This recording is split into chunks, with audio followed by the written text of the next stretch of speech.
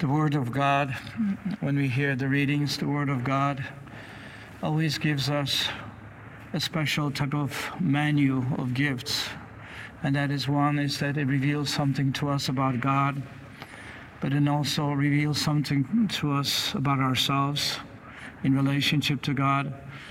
Also gives us some instructions how we are to live, how we are to be guided in this world.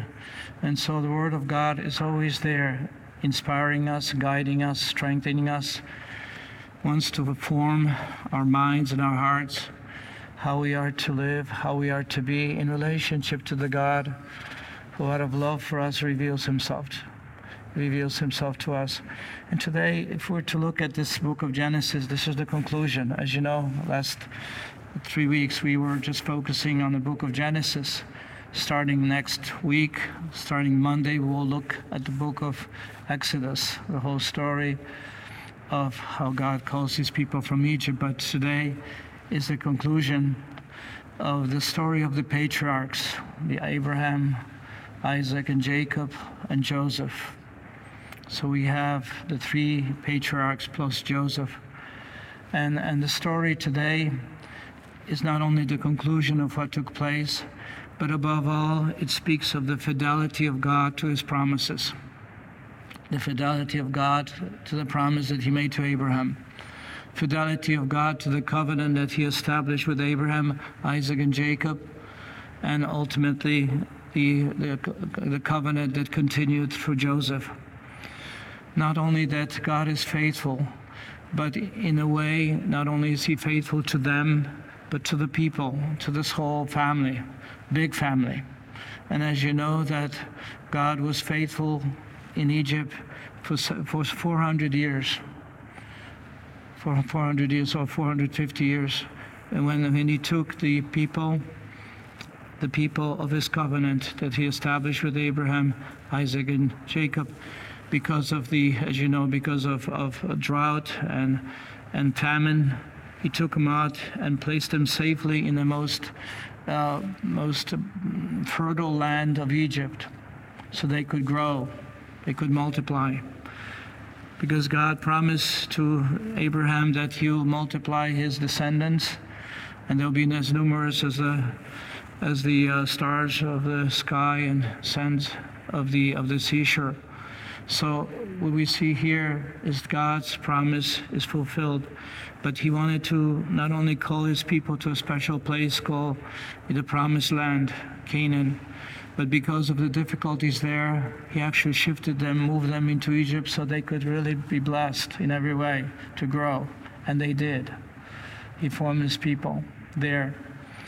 The fidelity of God is manifested not in total protection of those who were living under the covenant. It wasn't because they were spared from every difficulty. They were not. We see even in the life of Joseph how his brothers sold him into slavery, but how God rescued him there, how he placed him in a position of authority where he could actually provide food both for the Egyptians but also for his own family.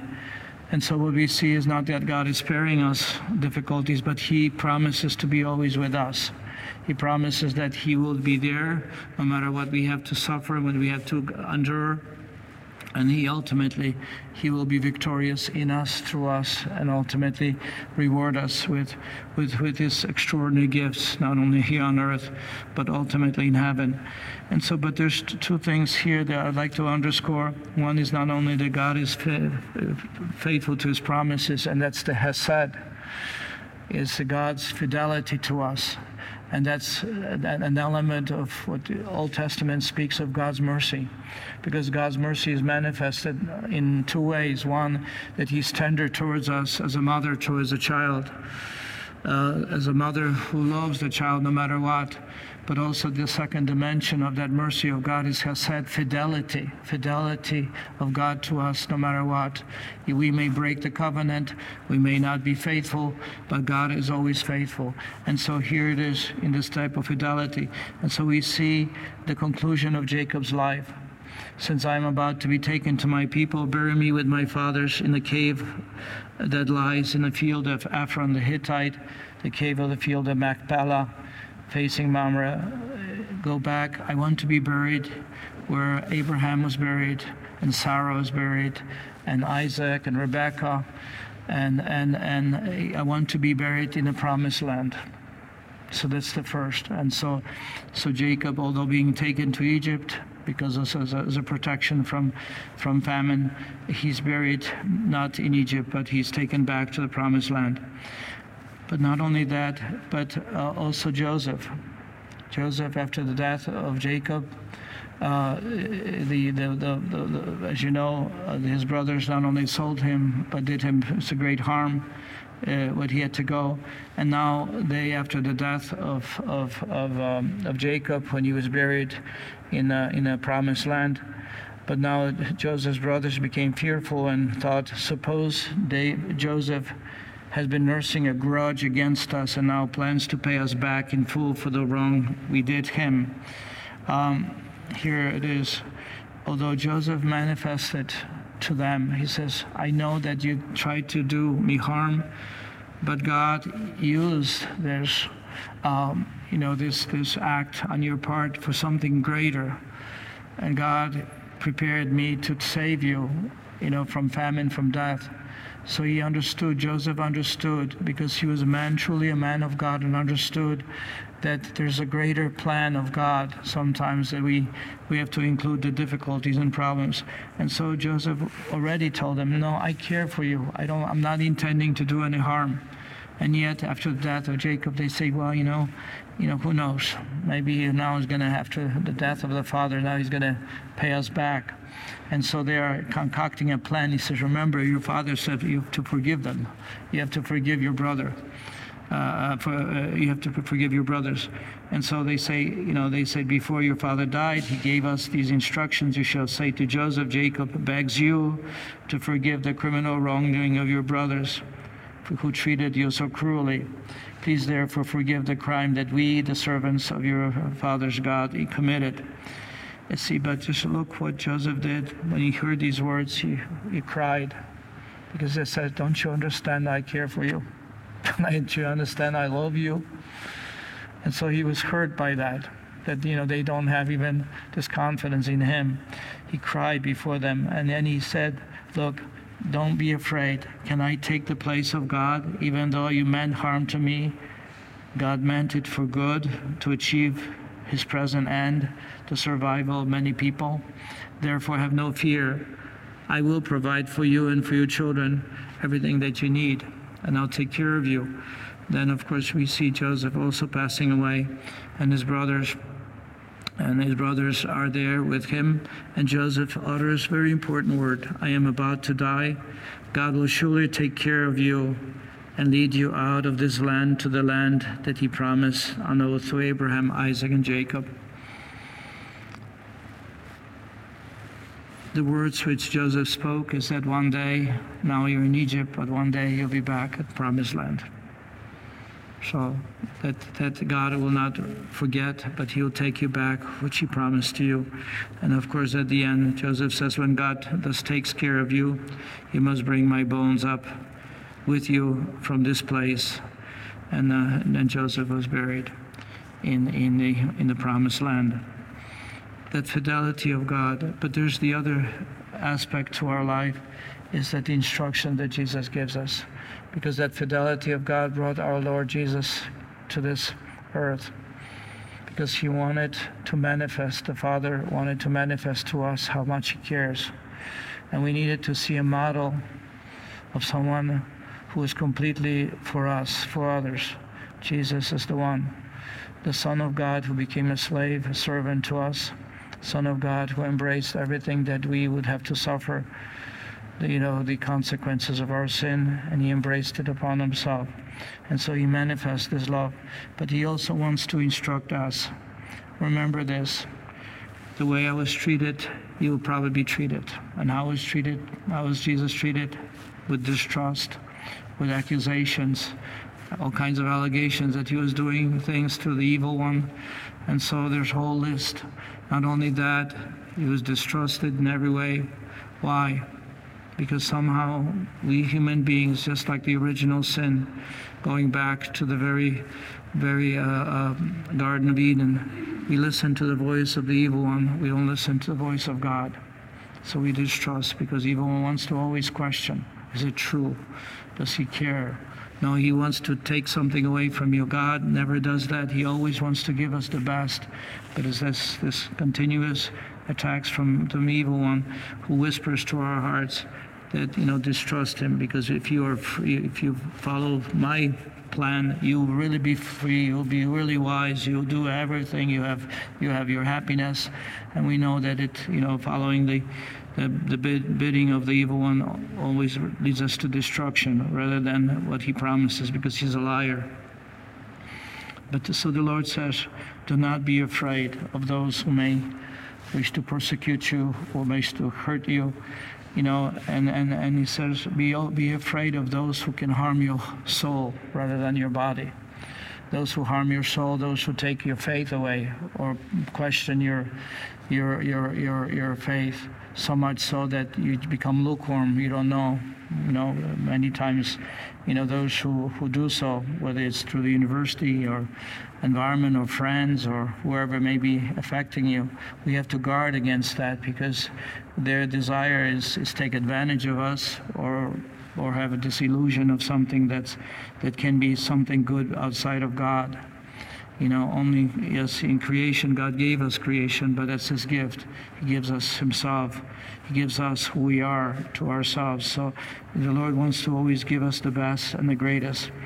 But there's also another thing that the Lord wants us to remember. Don't be afraid. Don't be afraid. He says, no one, yet, there's 2 sparrows, and he says, not even one of them falls to the ground without your Father's knowledge. Even all the hairs of your head are counted. So do not be afraid, because you're worth more than sparrows. You're more worth than you can even imagine. And then the final words of Jesus to us, he says, and everyone who acknowledges me with the Father, which means everyone who believes in me, I will remember. Because God cannot work if we reject him. He will always give us the grace, but he always gives us the freedom to say yes to him. He will not force us to go to heaven. We have a choice. He gives us that freedom because he created us to be truly free, to be, who have, not only our knowledge that comes from the wisdom that God imparts to us, but also he gives us that freedom to choose. And finally, I'd like to just share something with you regarding an unusual celebration that we as Marians celebrate, and that is we honor Our Lady as our Queen of Virtues, Our Lady of Virtues. And it is interesting that we celebrate this, and there are special readings today, but I chose the readings for the day because it's for the Universal Church. But the reading is on Cana of Galilee, and how Our Lady, moved by her knowledge of the situation where this family at the wedding found themselves without wine. She's the one who initiates and asks the Lord. He says, "You got to do something, help them out." That mother's love that guides her son. The Lord is our God, and yet he allows himself to be influenced by his mother and by all of us, and so we honor her today under that special title as Our Lady of Virtues. Why? What would the virtues be? Our Lady's virtues, which are to be also part of our response to God. And as a community, we were founded as Marians of the Immaculate Conception, first of all, under the rule of the 10 virtues. 10 virtues of Our Lady, and they're biblical virtues. And what would those virtues be? And these virtues are, first of all, purity, chastity, which is like complete allowing ourselves to live for God, allowing ourselves to live with undivided heart. Also, we are asking the Lord that we may live according to Our Lady's virtues of prudence, that wisdom that God gives us, this prudence, that we will be able to know what to do, what to say, how to respond to the various events which surround our life. Another virtue, gospel virtue, is humility, which we are to possess and imitate Our Lady. Humility, let it be done to me according to your word, allowing God to be God rather than we kind of give him our plan for life and say, you got to bless me, got to do this. No, allowing God to be God is that allowing his will to be part of our existence, and allowing his will, but his will is our true happiness. Is our salvation. So we know by allowing God to be God through that humble acceptance of his will is extremely important. Now another virtue is faith. He trusted in him. She trusted what he says. To faith, she believed in him. And we are to likewise believe in the mystery of God's salvation. You know, sometimes we can say faith is the very path by which we say to God, I know you're real, and I know you have special promises that you want to accomplish within me, that you have special gifts you wish to give me. Allowing God to be God, allowing Jesus to be forming us, to be guiding us, to be uniting himself with us. So faith is by this gate by which we enter into relationship with God. But it's also to be devoted, devotion, to be devout in the sense of being devoted to God. You know, when a husband is devoted to his wife, a wife devoted to her husband, or a priest is devoted to his ministry, or, you know, a person who works for any company is devoted to the mission of the particular institution. We know that being devoted is very important because it's not just something we accept, but we live out. We live out in each moment. And now, again, obedience, to be attentive to the voice of God, very important, obedience. And also another virtue is spiritual poverty, because we rely on him. We don't have everything, and we rely on him. This type of reliance on God is, again, important, especially for all of us, because we know we don't have. We would like to change the world in which we live. We'd like to see, you know, a world of politics, to politicians to be people who are men and women of God. We wish the church, and the bishops and priests and religious to live out more faithfully. But there's this poverty in us. The only thing we can do is ask the Lord, try to do as much as we can for ourselves, you know, trying to help one another.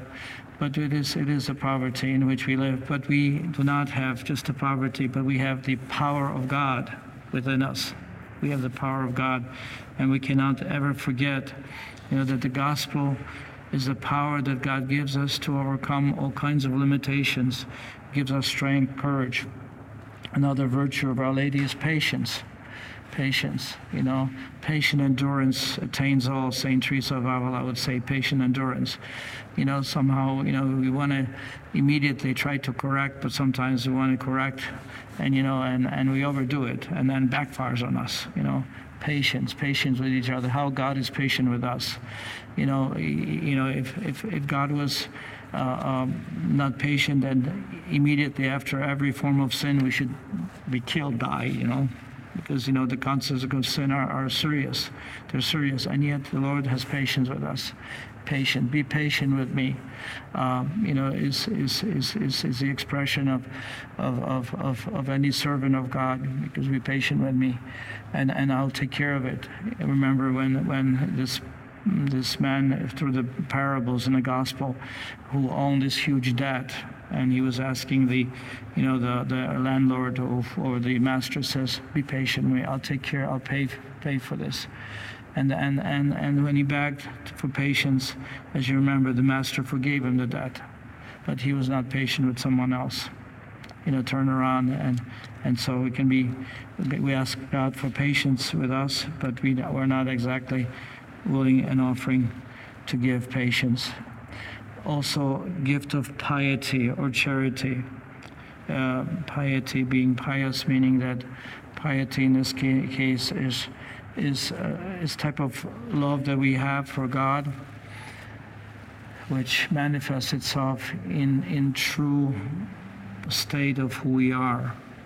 You know, I'm not talking about pious like being, with his hands folded, but it's the proper attitude towards the Lord.